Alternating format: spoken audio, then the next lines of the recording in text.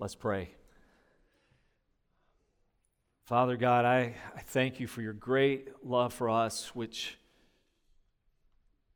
created us and sustains us, redeems us, sanctifies us,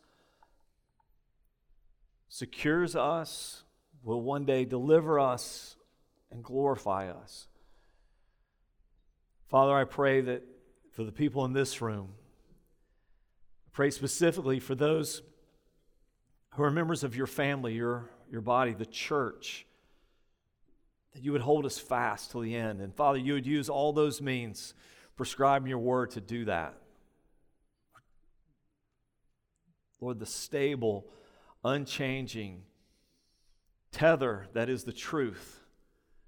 Father, the fellowship of believers who care for one another enough to teach each other and encourage each other and to correct each other and to exhort each other. Father, keep us. Your Holy Spirit that indwells in us.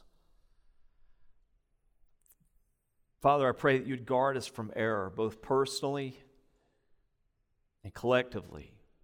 I pray that as a people we would be sharp and clear so that we might worship you well, because we know you well. That we might speak of you truly and accurately because we know of you truly and accurately. That we might live in a way that reflects what we know, what we teach, what we believe, and find real life there. So, Lord, have your way here with this, with us, with this text, with our understanding and application of it. God, move us, I pray, to active response, beyond nodding agreement, intentional obedience, Father. Move us there, I pray. Lord, be glorified in us. Be glorified in our faithfulness. Be glorified in our confidence in you. Be glorified in our willingness to speak of you to others. Be glorified in our perseverance. I pray in Jesus' name, amen.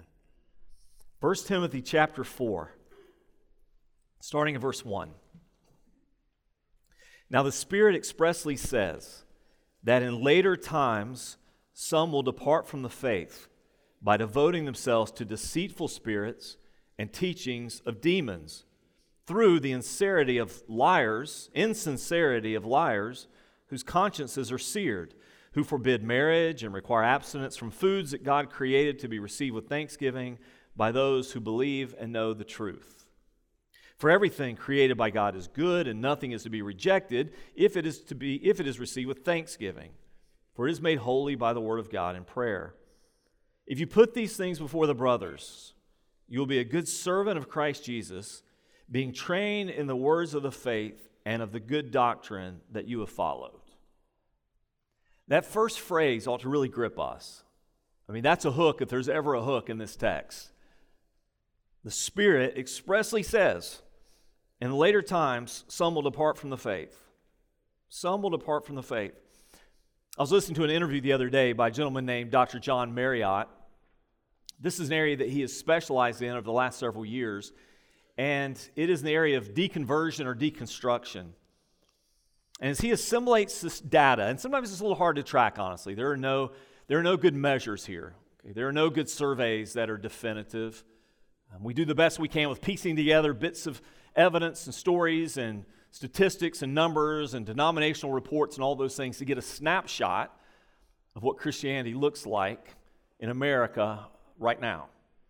And this is what he said. These are his conclusions. Over the last 15 years or so, the number of people who at one time previously identified as followers of Christ is dramatically diminishing. As far back as 2009, the Pew Research Center has been studying this movement, if you will, this negative movement in Christianity. It said people are leaving Christianity, or at least leaving what they would call religion of any sort, at 5 to 6 times the number that we've seen in the past, that we've seen historically. It's escalated 5 to 6 times. Pew Research said that for every one person who is becoming a Christian or joining a local fellowship, for every one who becomes a Christian, 4 people are leaving Christianity. an organization called the Pine Tops Foundation.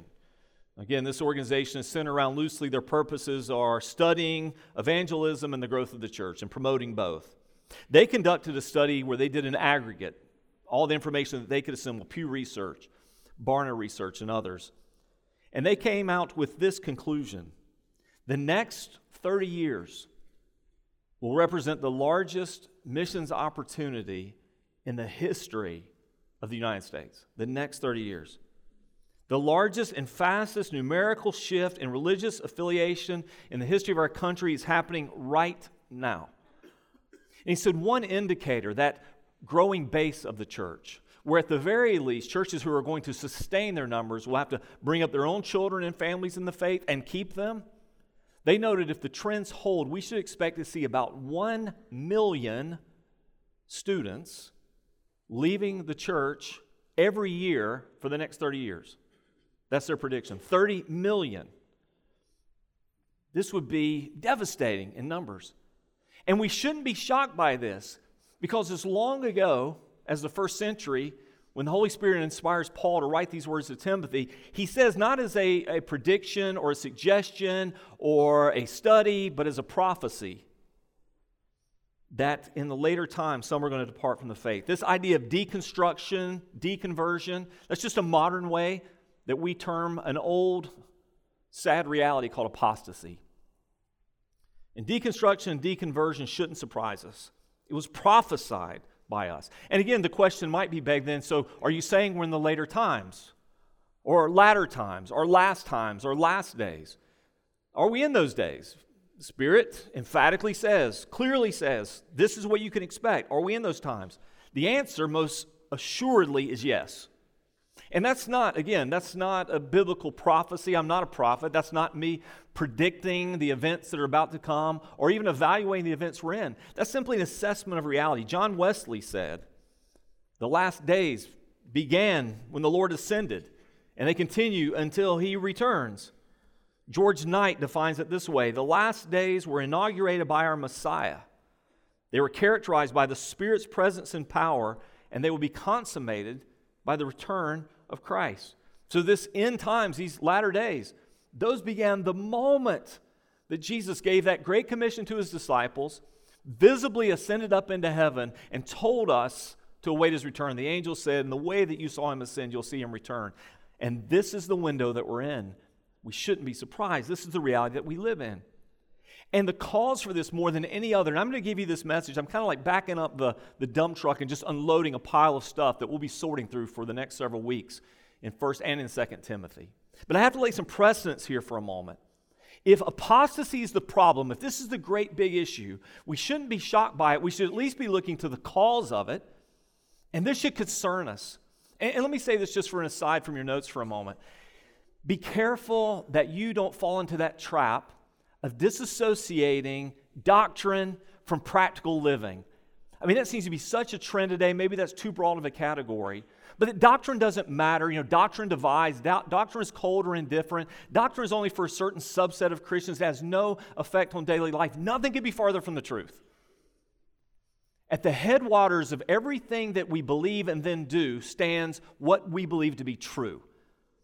And you can't live a healthy Christian life that's rooted, based in, dependent on anything that's not true. And when your emotions are failing you and your willpower is weak and you're struggling with temptation or difficulty or hardship or persecution, what is it that you will turn to again and again and again? What is true?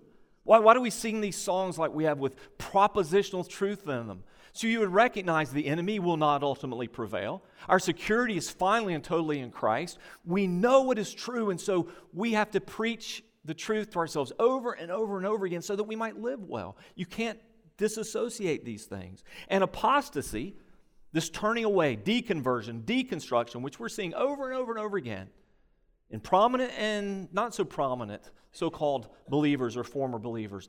This apostasy is always rooted in bad or in deficient theology. It's always rooted there. You can trace it back. When someone says, I used to be a Christian, but now, Or I used to be a believer, but now, I used to be in church, but now, if you can press the point enough, you're going to find one of two things to be true. And we're going to focus on one of those elements today and another one next week. One of those elements is going to be this: something that's true, something that's foundational, something that's orthodox to our faith that we have believed since the beginning, they've deviated from. They've left behind. Now, the second truth that we most often find is something in their own personal moral life is causing them to deviate from the truth. And both of those are roots, but we're going to focus on the truth aspect this week and the life aspect a little bit more next week. But bad theology, it's just simply wrong, or deficient theology, that's just not enough. Let me give you an example of deficient theology, and I have to dance around this one a little bit delicately because, you know, when I'm preaching a sermon on a Sunday morning, I'm preaching it to you. I'm not preaching this to the world. I'm not preaching this to anybody anywhere who might listen, but at the same time, it is public. And I know certain people are listening, so I have to be careful with the details here. I know a man, an associate, a former associate, friend of sorts that founded a church. And I know his background. I mean, 'cause I know him and worked with him and know his understanding of church and church life. And in his mind, doctrine was always unnecessary. Again, he would have been of the mindset that says, that's what divides people. We need to find things that bring people together. You know, younger generation, they don't care about doctrine. You know, they care about things that we do together. They care about the fellowship, about the life, the energy, etc. You know, all that doctrinal teaching just drives the church up. It drives people away, and it creates sort of a classroom instead of a fellowship. That would have been his philosophy, I think. He started a church, and I won't tell you the name of the church, but this is straight from their own statement. Blank Church is a life-giving church where we keep it simple. Love God, love people, serve others. Now, on the surface, there's nothing wrong with that statement. I mean, if you ask Jesus, what's the greatest commandment? He would have said those two things. Love the Lord your God with all your heart, your soul, your strength, and your mind. And the second commandment is like the first. Love your neighbor as yourself. In this are all the law and the prophets. I get this. Serve one another. But by itself, it's not really enough. And often it's just a cover for we don't want to go any deeper than that. And our definitions of that can be super subjective. And when he says this, it's a life-giving church, my thought is this: how do I give life apart from the doctrinal truth wherein life is birthed? You shall know the truth, and the truth will set you free. That's where real life is found. Substatement under that: love God, love people, serve others. We also keep it fun because we believe that church should be fun, not endured. And it's a place to belong. We like to say you can belong before you believe, and believe before you behave. You sort that out yourself. That's a word salad to me. When it comes to the body of Christ, let me say this. Some of you are guests here today. Hey, glad y'all are here. Welcome. I want you to feel welcome. I want you to feel welcome. Sometimes people ask the question, what about so-and-so? What if a person like this came? Fill in the definition or description. I want people to feel welcome here. I want you to feel welcome. Walk in these doors. If you're a guest here, I hope you felt welcomed and greeted. But when we say belong, we're talking about belonging to something, and it's not our club. It's not our organization. It's about belonging to Christ. You see, what really makes us distinct is not that we look somewhat alike, or that we may or may not vote somewhat alike, or live in the same neighborhoods. What really makes us a distinct people is that we all belong to Christ, and so His Spirit is in us. And when it comes to belonging to Christ and believing in Christ, that necessarily creates behaviors like Christ, because those whom He justifies, He also sanctifies. And we're not on the same page or same place in terms of the story of our sanctification, but we're all in the same process. God is making us to be more and more like Christ because we belong to Him. But just for this particular church that didn't teach doctrine, didn't teach theology, just taught that superficial thing, let me just give you the conclusion of the story without the details. They closed their doors. They don't exist anymore. You see, that sort of church has nothing to guard them against the tide of unbelief, has nothing to secure them against the culture that aims against them, has nothing to offer those people who are trying to live a Christian life in real and practical ways every single day. See, I would say that's an example, not bad theology as much as deficient theology. What does it mean to love one another? What does it mean to love God? What does it mean to serve in a way that honors Christ? I want you to remember what Paul wrote to Timothy just a chapter ago. Chapter 3, verse 15. Remember, this is sort of like the hub of the wheel of this letter. He's describing church and why he's writing these words. He says, the household of God, which is the church of the living God, a pillar and buttress of the truth. He's saying we are people of the truth. I mean, if we have something, it's this. We believe that which is true, established by God for all times, for all people, for all places. This is who we are. And he uses these two analogies. You're a pillar and a buttress. So as a pillar, the responsibility of the church is to hold the truth up, to elevate it, to put it on display. It won't be embraced by everyone. It'll be argued. It'll be hated even by some, but it'll be undeniable. We need to hold the truth up. We don't need to be apologetic, fearful about what we believe to be true. This is just the truth as God has revealed it. So we hold it up like a pillar, but also buttresses. The church buttresses the truth. And so together, we're supporting and sustaining the truth together. We're correcting one another, encouraging one another. We're teaching one another and learning from one another. We're walking in concert, Lord willing, with the historic church. This morning I taught in the first round of our new meaningful membership class what we teach as a church. And one of the things I shared with people in the room this morning was we, as much as possible, want to be as aligned as much as possible with the historic church.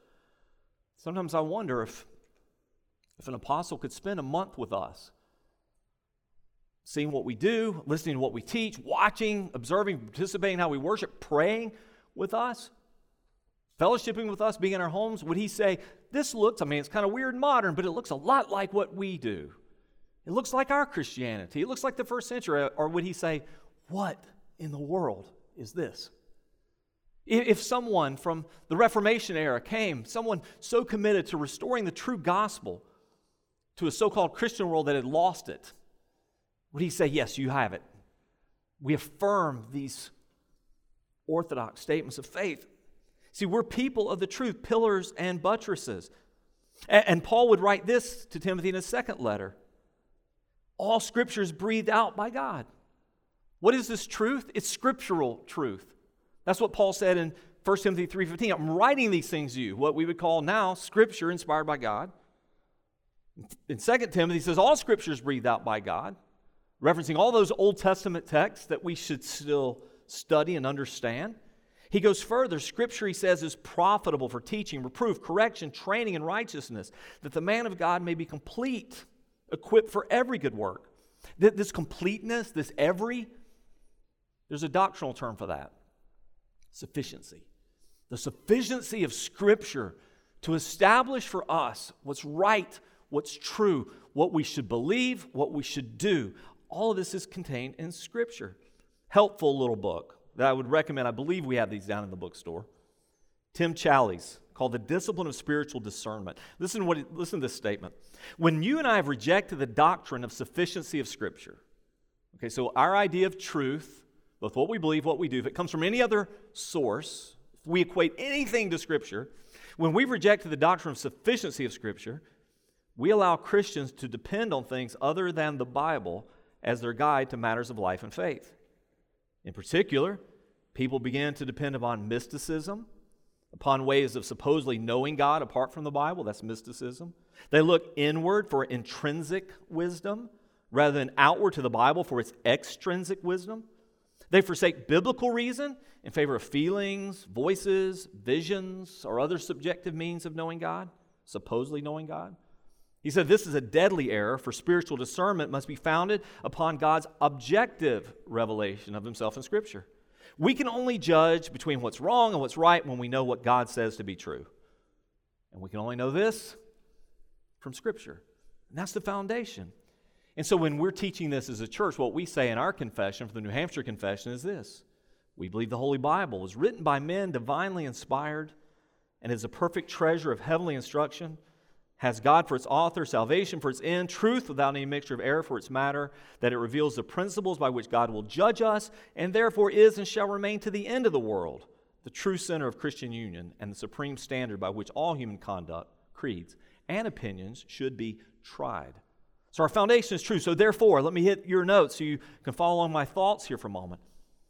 The greatest threat to the contemporary church, when I say contemporary, I don't mean that in terms of style, I mean that in terms of era, this age of church. The greatest threat to the contemporary church is not outward, it's not external, it's not the world that we live in, it's not the government that we're under, it's not the increasing numbers of unbelievers, it's not the antagonism, it's not the culture, it's not the times, it's not Satan. The greatest challenge to us today is this. It's from false teaching and false teachers. The decline that we're seeing in the church, and I'm speaking uniquely to our culture, the decline that we're seeing is not about outward pressures and difficulties. It's not because, well, it's harder to be a Christian today than it's ever been. I might concede that. I'm not enough of a historian, whether church or just national history, to be able to say that definitively, but I can concede the point. It's harder to be a Christian in America today than perhaps it's ever been, but that makes no difference. Because in places much harder to be Christian, the church is thriving and growing. In places like China, the numbers are going upward and skying upward. Even in places like India, where I mentioned to you several weeks ago, a number of their states have passed very oppressive anti-conversion laws. And they are physically persecuting Christians and church leaders. The gospel is taking root in amazing ways in places, and the church is growing. How do we understand this? It's not the externals that are our biggest challenge. It's the internals. He says, some will depart from the faith. And catch this just for a moment. I have to be careful not to go on too many tangents. My tangents make sermons long, so I apologize. Consider the context just for a second here. All right, so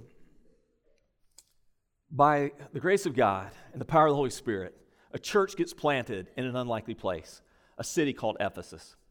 The center of worship in Ephesus is dedicated to the goddess Diana. Temples and structures, but not just Diana, a plethora of false gods. But Diana sits at the center of this. And somehow the gospel takes root there and begins to grow. And a young man is being mentored, and he's going to become an elder, pastor in that church. His name is Timothy, along with other elders. And we might think in our just sort of conventional wisdom way that Paul would be saying to Timothy, Timothy, here's your challenge. And you've got all these people around you that worship Diana. And this is what they believe, and this is what they say, and this is what they're going to do, and this is how they're going to make life hard for you. And by the way, the government accepts that worship. It's endorsed. They will not accept yours. You know, all these things. He didn't tell Timothy, as you're leading this nascent church, be concerned about all these externals. No, he says, here's what you need to be concerned about. Some are going to depart from the faith because of deceitful spirits and the teachings of demons being promulgated through the insincerity of liars whose consciences are seared. He's telling him the source of all false teaching is the same in every flavor, every expression, every iteration of it. Every false teaching that contradicts the teachings of Scripture all starts in the same place, and that's hell. It's Satan.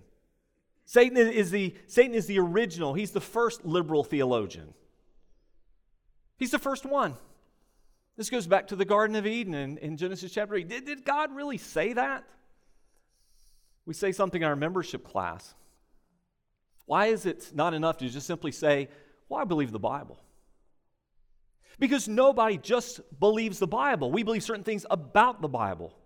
We believe certain interpretations from the Bible and certain applications and implications from the Bible. Satan was the first one to question, is that really what the Bible means? Is that what God intended? Is that really what God said? And that's been the essence of liberal theology from the very beginning. Let's disconnect from, let's untether from, let's remove our historical connection from the words that God has given us in Scripture. And that's where it all begins. The source of all false teaching is the same. And the instruments of false teaching are hypocrites and liars. Here's a question I've had, and I'm going to try to answer it just solely from this text. I wonder this sometimes. I'm watching something on television. It's a teacher that I would consider to be a false teacher. Or I go to the bookstore and I go over that religion section, which is mostly populated by false teaching.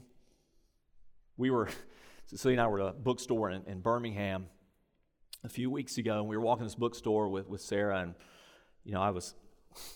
I'm over there in the religion section, and I told her, say, would it be okay if I just like hover over here and watch people pick up books and then go, not that one. No, you don't want that one. Look, 2 books over to the right, that one. Yeah, that's a good one. Good.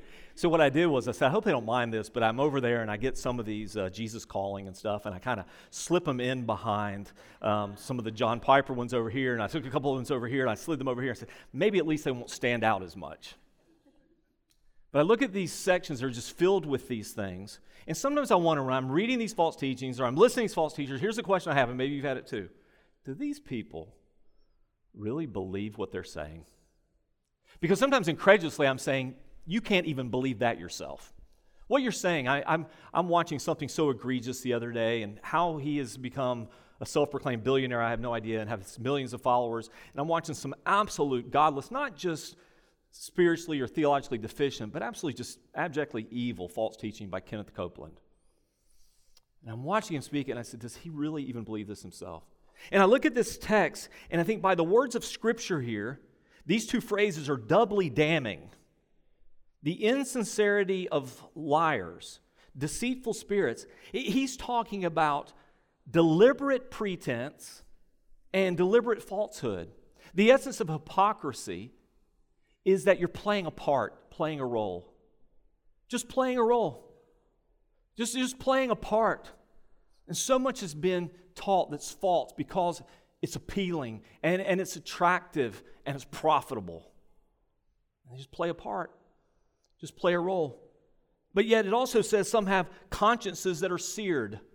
I think if you play a role long enough, if you teach something long enough, if you repeat something long enough, even you begin to believe it's true. It becomes your new reality. And when you don't repent, you don't respond to correction, when you don't yield to what Scripture says, something happens to us, whether it's sin that we're involved in or false teachings that we continue to promote and accept, and our consciences get seared. In other words, we're not sensitive anymore to the work of the Holy Spirit there in that area. We don't see it, we don't feel it, we don't respond to it. And we see this happening again and again. But these instruments of false teaching are hypocrites and liars. This is the challenge to the church. The challenge to the church is that we're not discerning. Paul said this to Timothy. I skipped some things there. I skipped a statement I meant you to have, and I want you to write it down because I want to come back to it because I think it's critical. When you and I disregard doctrine, which it seems more and more and more doing, when you disregard doctrine, and doctrine is just a word for truth. When you disregard truth, you're committing slow spiritual suicide. Slow spiritual suicide, whether that's you personally or whether that's any church. And my aim is not to throw dirt on dying denominations and churches, but you can't miss it if you're paying attention at all to the religious culture that we live in today. And where did the decline begin, which is now leading to outright demise? Where did it begin? The abandonment of doctrine, the abandonment of truth, the abandonment of clear doctrine.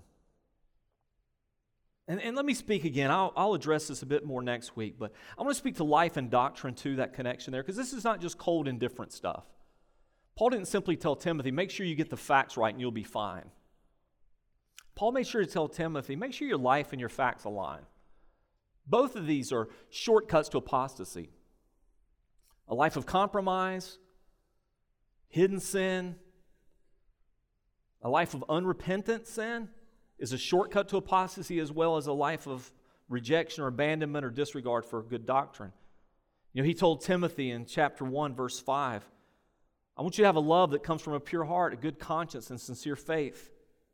He told him in verse 19 of chapter 1, hold the faith with a good conscience, truth, and life. He said in chapter 3, verse 9, hold the mystery of the faith with a clear conscience. To everyone who's going to be a deacon, they need to do this. They need to hold the faith, and they need to live in a way that their lives reflect it with a clear conscience. I think one of the reasons that Paul was such a good theologian is that he was so committed to personal holiness. He saw those things aligned. And a clear conscience has to be prized by us all. When you and I grow comfortable with sin in our lives, when we grow comfortable with spiritual compromise or disobedience, we're on our way to heresies, all sorts. That's why we'll see next week, or the week to follow, 1 Timothy 4:16, keep a close watch on yourself and on the teaching. Both are necessary. Persist in doing this, because if you do so, he said, you'll save both yourself and your hearers.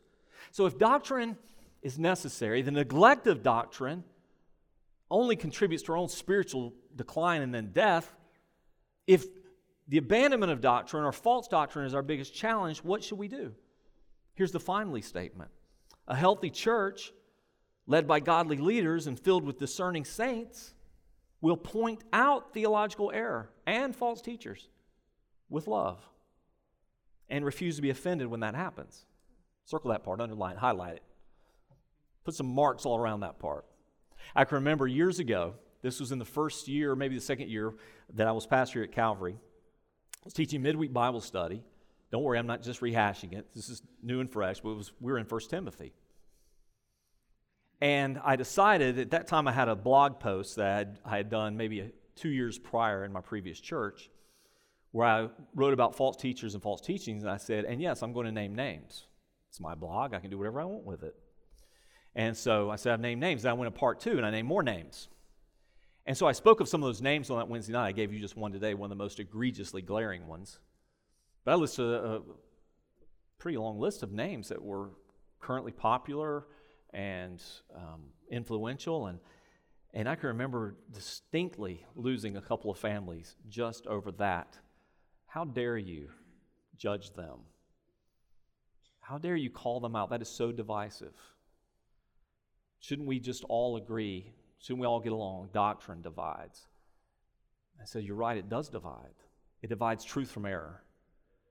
It divides life from death. It divides spiritual health from spiritual sickness. It divides spiritual drift from spiritual mission. It divides faithfulness, endurance, and perseverance from deconstruction, deconversion, and apostasy. So yes, it necessarily divides. And sometimes we have to call them out. But I would challenge you, don't be offended. Don't be offended. I thought about this. This is more of a concession on my part and a bit of an apology. Every now and then, there's just not enough time to deal with the doctrinal issue in front of you. I'll catch someone 1 or 2 minutes before the service is about to start. And I know I don't blame you for this, because I know you don't get a chance to talk to me often, or you don't think about this during the week. You saw me, so you thought you'd ask, and you'll bring something up. And sometimes I'm caught in the middle, and my mind is spinning about 1,000 miles per hour, like, do I take the time necessary in this moment standing in this aisle to completely deconstruct what you just said? Or to say why I don't agree with that teacher that you just quoted to me? But we need to be able to do that. And that happens well in small groups where the Bible is center. That happens well in discipling groups where our focus is not just on getting the facts right, but living right and encouraging one another. And we have to be sure that we're not offended by those things. And we need to point those out with the right motives. We're not trying to promote ourselves. We're not trying to establish ourselves as higher, better, greater. If our motive is love, we want the best. We want our collective message to be clear. We want our witness to be strong. We want people to hear and follow the right things, and this is something that's necessary that we do, that we be discerning. A specific example in this text, which I won't spend too much time on for time's sake, is this next part of the text, where for certain false teachers, he's speaking in general terms, false teachers in general, and he says, let me give you a specific example in their context. In their context, he mentions those who forbid marriage and require abstinence from certain foods. Okay, that's not typical in our context, okay? So what he's talking about here is what was prevalent in the first century and really in the early centuries of the church that we would just loosely categorize as asceticism. Asceticism, loosely defined as denial of self, whatever that may be, normal, natural, God-given desires for the sake of a higher spirituality. So in other words, he's got people that are teaching against creation. He's got people saying against marriage. And so by abstaining from marriage, what he's really saying, and by the way, this is going to be a bizarre statement for the 2023 context that we live in. To abstain from marriage, he's saying abstain from sex, because you know in the Bible, sex and marriage go together. You kids know that, right? Those are not two separate categories. When the Bible speaks of sex, it's always, universally, 100% of the time, talking about sex rightly in the context of marriage. Okay? That's not our lesson today. Talk about that at home over lunch. So when he's talking about abstaining from marriage, he's not saying don't get married, have sex. No, those fit together. To separate those things, it is called fornication, adultery, etc. Okay, so why would I deny this physical gift that God has given, exercise rightly, parentheses, in the context of marriage, or foods that God has said are okay to have? This is not a statement about health. If you're on certain meal plans and dining for your health, I get it. We were with my mom this weekend, and now she can't eat anything. So, I'm not even sure what food to give. She can't have salt in anything, and can't have bacon. I mean, that's hard. And I felt bad, but we did takeout for breakfast yesterday morning, and I just said, Mama's bacon's good. I'm praying for you. I'm sorry. You want some of these grits? No, I can't have cheese. I'm sorry. You want a plain pancake? No, it's tough. But this is not about health reasons. So again, the idea here, this asceticism has some roots, okay? I'll do this very quickly historically. One is the root of Gnosticism. If you've ever heard of Gnosticism, I'm giving you the basic version of this. Simple version of Gnosticism is that the body itself is sinful, and so if you deny the body, you can be spiritual, but it's a separation of body and spirit. And so this idea that I'll be elevated spiritually by denying myself physically. Another root of this is legalism. Any attempt to add anything to the finished work of Christ. That's what really was the issue in Ephesus, that these people were taking the gospel, faith and trust in Jesus Christ, and saying, but yeah, to really be a Christian, don't marry and don't eat meat. And then you'll be on an elevated plane. And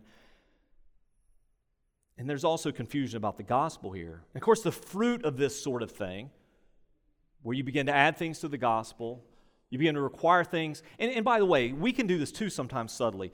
You find something that's very beneficial for you, that's healthy for you, prudent even for you, and you make it a prescription for somebody else. I'll give you an example. I can remember sitting in seminary class. We're doing this class called Formation in Spirituality, Christian Formation, Spiritual Formation, something like that, but formation or spiritual life. The instructor told us that every good and godly person in history, I may be quoting them a little off, but it sounded like this, every good and godly person in history got up before 5 a.m. and had a quiet time. I'm thinking, darn. I struggle with that. If you would have told me every good and godly Christian starts a quiet time at midnight, I'd say, fine, no problem, I can do that. I have no problem doing that. But when we begin to find those things that are beneficial to us, if it's good for you to get up at 4 a.m. and meet with the Lord, by all means do it. If you're a life group leader and you're prescribing that to your group as the means to godliness, don't do it. Those are outside the bounds of what's required of us. And so this idea of legalism, this idea of these excesses added to the gospel just creates division. And those divisions are not healthy divisions. And self-righteousness. But the point of it all is what we teach absolutely matters. It trickles down. It affects real living things. And if you've got these brand new believers in Ephesus who came straight out of paganism, and now they're told they can't eat meat because that meat some way associates with those temple practices, so I got to leave meat altogether. Or now they're told because their temple practices were so ungodly in terms of sexuality that you can't have sex anymore, even in the context of marriage. Those are not things the gospel requires. Doctrine and life can't be separated. So here's the challenge for us in conclusion. Discernment is our aim. Always getting better and better at discernment. Discernment is not just a gift. I know people say, I've got the gift of discernment. Which sometimes means, I won't say always, but sometimes means for those who say it is, I just go with my gut on everything and my gut's always right. Discernment is a skill. Discernment is a skill. Learning to rightly handle the word of truth. Learning to handle it rightly, apply it correctly, consistently, contextually, in concert with all the rest of Scripture. That's a skill developed over time and study. Discernment's the aim. And wise discernment, circle that word wise. The sort of discernment that doesn't create more division or more conflict, create more headaches. Wise discernment requires theological triage. And I mentioned this before. The idea of theological triage is not every doctrine, every teaching is as important as every other doctrine and teaching. It doesn't mean we don't care about things that are true.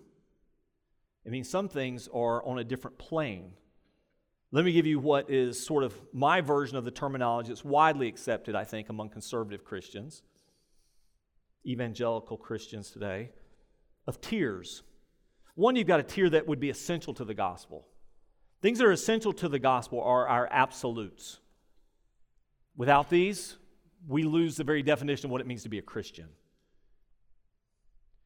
You can't deny the virgin birth, or the physical death, or the bodily resurrection, or the visible ascension, or the imminent return of Christ, and in any biblical way call yourself a Christian. Not historical, not orthodox, not biblical. These are non-negotiables for us. Essential, they're absolutes.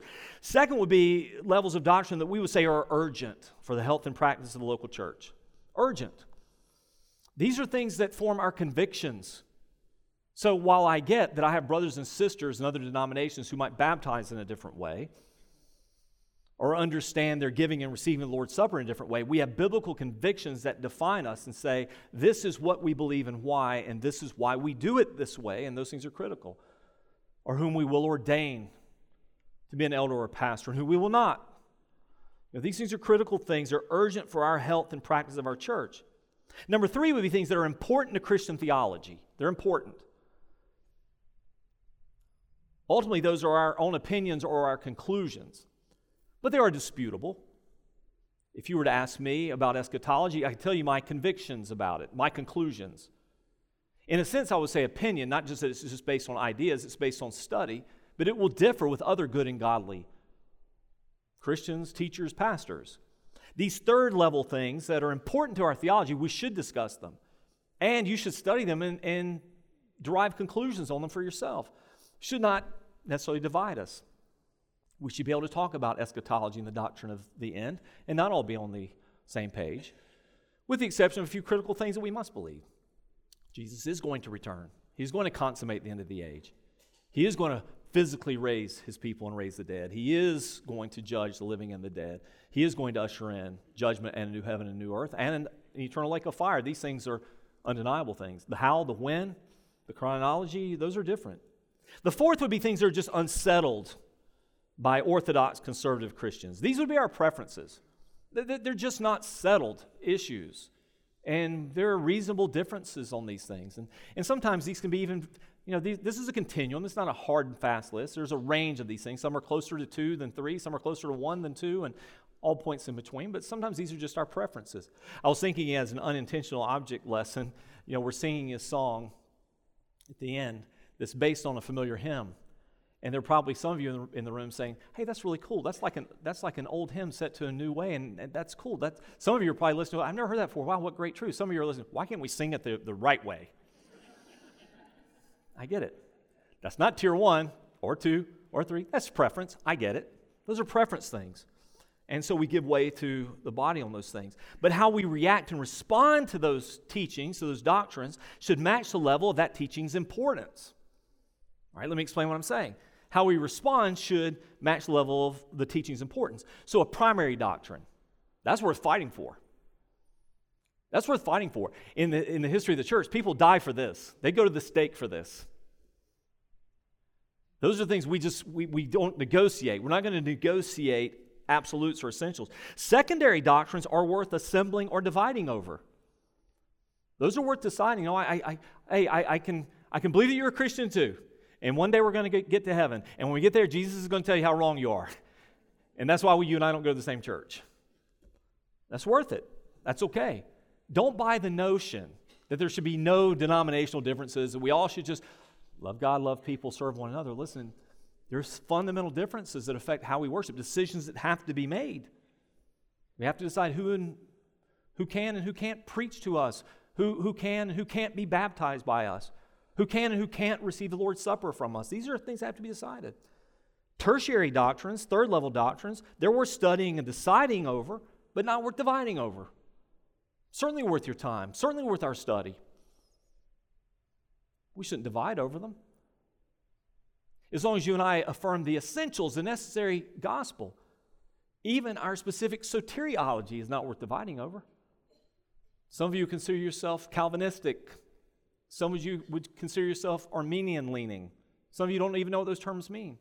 What's most critical, level one, is what is the gospel?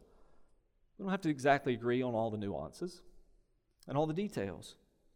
Here's your word of the day. I put 3 asterisks beside this one because I didn't know what this word was, but I thought, I can't say primary, secondary, tertiary, and fourth. That made me sound like a doofus. So primary, secondary, tertiary, quaternary, fourth level, these are okay to hold. It's fine if you believe that. But they're not okay to disrupt fellowship over. That's not okay to disrupt fellowship over. But all of us endeavor to be humble, teachable, and diligent. Humble, because we all got something to learn. None of us possess it all. None of us. Always learning, always growing. Teachable. Are we willing to let people speak into us and evaluate what is spoken to us by the Scriptures? You know, it's this tension even when I'm preaching to you. I want to preach to this tension. I want to preach to the tension of people who are studying the Bible for themselves and already have a sense of what they believe and hold dear. Even if you've never thought about those different tiers, you know what's just absolutely critical. And there may be some things you're just not sure about. But I want to speak to the context of people who are digging in for themselves. Simultaneously, I want to speak to people who are willing to have their preferences challenged, their understandings adjusted, and even if necessary, just like I would for myself, even beliefs changed, if, not by force of my will or presentation, but by a demonstration of Scripture. This is what's true, and we need to adjust to it, always being our guide, and diligent. Diligent. It kind of goes without saying, and it's one of the great obvious truths of our spiritual warfare. We sang about Satan and knowing that he will not prevail, and knowing in the end one little word shall fell him, not from us, from our King, from the King who sits enthroned. It'll be over. Primary work of this great spiritual enemy that we have, who wreaks so much havoc, creates so much destruction, and whose aim and bent is to kill us, his primary tool is deception. Deception. He is a deceiver, and he's a liar, and he's been so from the beginning. If that's the case, why would that not be his primary tool in the local church? No, he wants to penetrate it, permeate it, influence it, teach it, deceive it. So all of us have to be diligent, diligent, diligent. This is not just a matter of getting the facts right. This is a matter of living life to the full as God intended and holding on to the end. And that's our aim, that we all finish well, and that we finish well together. I hope that even this morning you'll consider this, that you have a strong desire to persevere to the end, to stand firm, to not be tossed to and fro like so many doctrines might do, like Paul wrote to the Ephesians, not coincidentally. But that we grow up in Him who's the head. I pray that your desire is to grow up in Him and to be firm and not to be like a child who wants to taste and try everything and change opinions and desires easily, but to grow up into maturity. But I also hope your desire is to help every other brother and sister in this room do the same. That we hold on firmly to Christ and we hold on firmly together. And that we finish well. That's my prayer. Let's pray.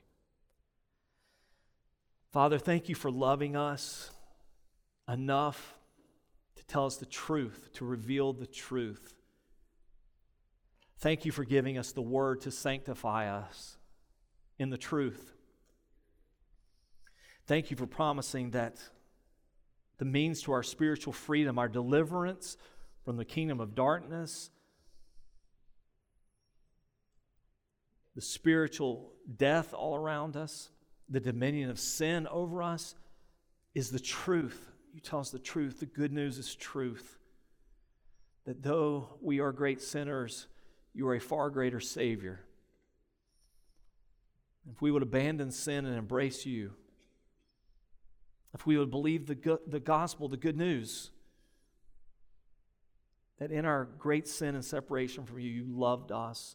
You sent Jesus to die for us. Before His death, He lived perfectly for us so that His righteousness could be ours. His death could be our payment. And you raised Him from the dead so that His sacrifice would be fully acceptable to you and provide the means for our new lives as well. That same mighty power that raised Christ is now at work in us who believe, and we thank you for that. This promise of resurrection. One day we're going to live in the truth, undeniably so. One day we're going to live in the joy of the truth, in the absence of sin and unbelief and deception. We'll know how good it is then. Father, I pray we'd aspire to that now. And Lord, I pray that you would guard us and convict us against haughtiness and arrogance and self-sufficiency and self-exalting, ideas that we're better than. Father, I pray that we would be humble seekers of the truth and always desire to walk in it, because that's just where life is. That's where you are. To choose truth is to choose you, is to choose life. Lord, may we guard it individually and collectively. May we speak it and teach it humbly, lovingly, but confidently. May we never abandon it. May we hold truth to the end. Lord, this is my prayer for us all in Jesus' name. Amen.